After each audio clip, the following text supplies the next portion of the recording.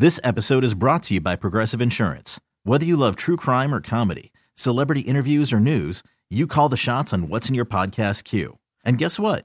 Now you can call them on your auto insurance too with the Name Your Price tool from Progressive. It works just the way it sounds. You tell Progressive how much you want to pay for car insurance, and they'll show you coverage options that fit your budget. Get your quote today at Progressive.com to join the over 28 million drivers who trust Progressive. Progressive Casualty Insurance Company and Affiliates. Price and coverage match limited by state law. Hey everyone, Boomer Esiason here. The NFL Draft is behind us and your favorite team is now gearing up for week number 1. The free Odyssey app puts you right in the middle of the pro football conversation with the biggest sports radio stations from across the country. The local voices who know your team the best, giving you their unfiltered takes on the current state of your squad. It's always football season right here on the free Odyssey app. Our guy Mike Jones joins us to talk about the NFL. We'll see, get a Commanders question or two. In fact, I'll do that right off the top here. Mike, this is such a weird scenario. Everybody's openly talking about the worst kept secret, which is Rivera and company. You know, this is their last game here, and there's a new regime coming, etc. Just go back over these 4 years. What's like the national perspective looking in on Mike Rivera, I'm sure, on Ron Rivera's tenure here?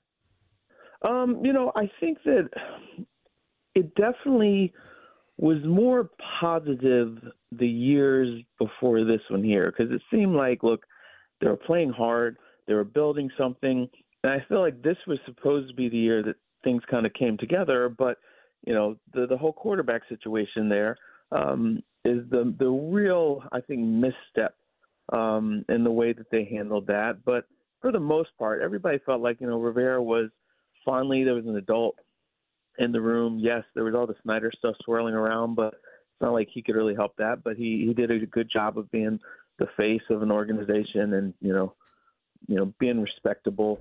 Again, it's hard when, you have all that stuff swirling around. I think it's harder for the head coach and the players. I don't think the players care so much. They are annoyed to be asked about it, but the head coach dealt with that stuff even more. And so, Rivera took a lot of bullets and, again, it's hard for anybody in this franchise under Dan Snyder. Hopefully, brighter days are ahead, but I don't think that people thought that Rivera did an awful job. Jonesy, the Commanders have a 69% chance to have the number 2 pick in the draft. So through that lens, couple of questions. Number 1, are the Bears going to make a pick or trade the number 1 pick and keep Fields? Number 2, if someone comes up, would they definitely be doing that to get Caleb Williams? Or number 3, is there a chance Drake May goes 1-1 and then Washington takes Williams 1-2? Like, how do you see that all working out? I don't think the Bills even know yet. Everybody I talk to, nobody knows. The Bears, even though, the Bills probably don't know. The Bills would love. They definitely don't know. I'm writing about the AFC East playoff stuff right now.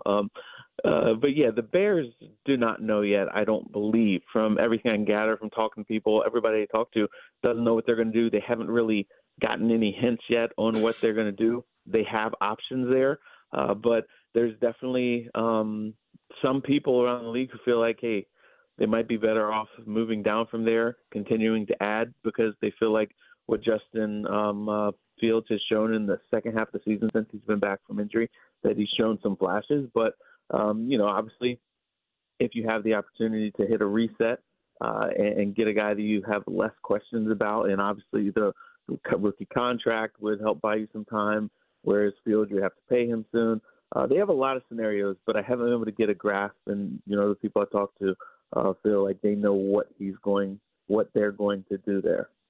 Let's say the Commanders do get the number 2 pick. There's a lot of talk that they should trade back. They need so much. Get as much as you can at different positions. Is there any argument for them not standing pat and just taking either Williams or May, whoever falls to you, and trying to solve quarterback? Is there an argument against that? There should not be an argument against that. I mean, they've been looking so long for a quarterback. The last time they were in this position, they got RG3, and we saw glimpses of what that could have done for the franchise. He had to get hurt. Snyder had to be meddlesome, had to, drive a wedge between him and Mike Shanahan. But remember that stretch of the season, the second half of his rookie year, we saw what a really talented kid in a smart offense with a really creative offensive mind could do, and what it was like in the city when they were competing again. It's been way too long. There've been way too many Band-Aids, too many, bridge guys or fill-in or plug or question mark guys that they're hoping to be at quarterback.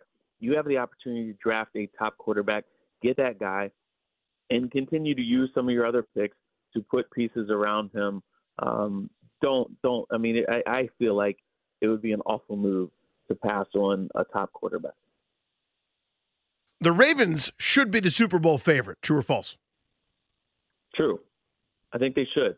When you look at the way that their offense is executing right now, they're very well-rounded. They have some depth. I mean, who would have thought they lost Mark Andrews and Isaiah Likely has stepped up. The wide receivers, Odell Beckham Jr. is kind of, he's had some flashes here and there, but the young guys, Bateman and, Dave Flowers, they are talented. Lamar Jackson's playing really smart right now where he knows to extend plays, he keeps his eyes downfield, makes the big throws, still hurts you with his legs. But their defense also is really nasty. We saw what they could do to a really talented 49ers team there. So, yes, if you look at them, look at other teams, they have the least amount of questions of anybody out there. I really would love to see a rematch of the 49ers and them because Kyle and his staff are going to make a lot of adjustments. And I think it would be more of the slugfest heavyweight bout that we were expecting than what we saw in that game just a couple weeks ago. Maybe Brock Purdy could throw 3 or 4 fewer interceptions this time. It could actually be a game. Might change things. Hey, Mike, thank you. We appreciate you. All right, guys. I'll see you. Be good, brother. There's Mike Jones of The Athletic. Hey everyone, Boomer Esiason here. The NFL Draft is behind us and your favorite team is now gearing up for week number 1. The free Odyssey app puts you right in the middle of the pro football conversation with the biggest sports radio stations from across the country. The local voices who know your team the best, giving you their unfiltered takes on the current state of your squad. It's always football season right here on the free Odyssey app.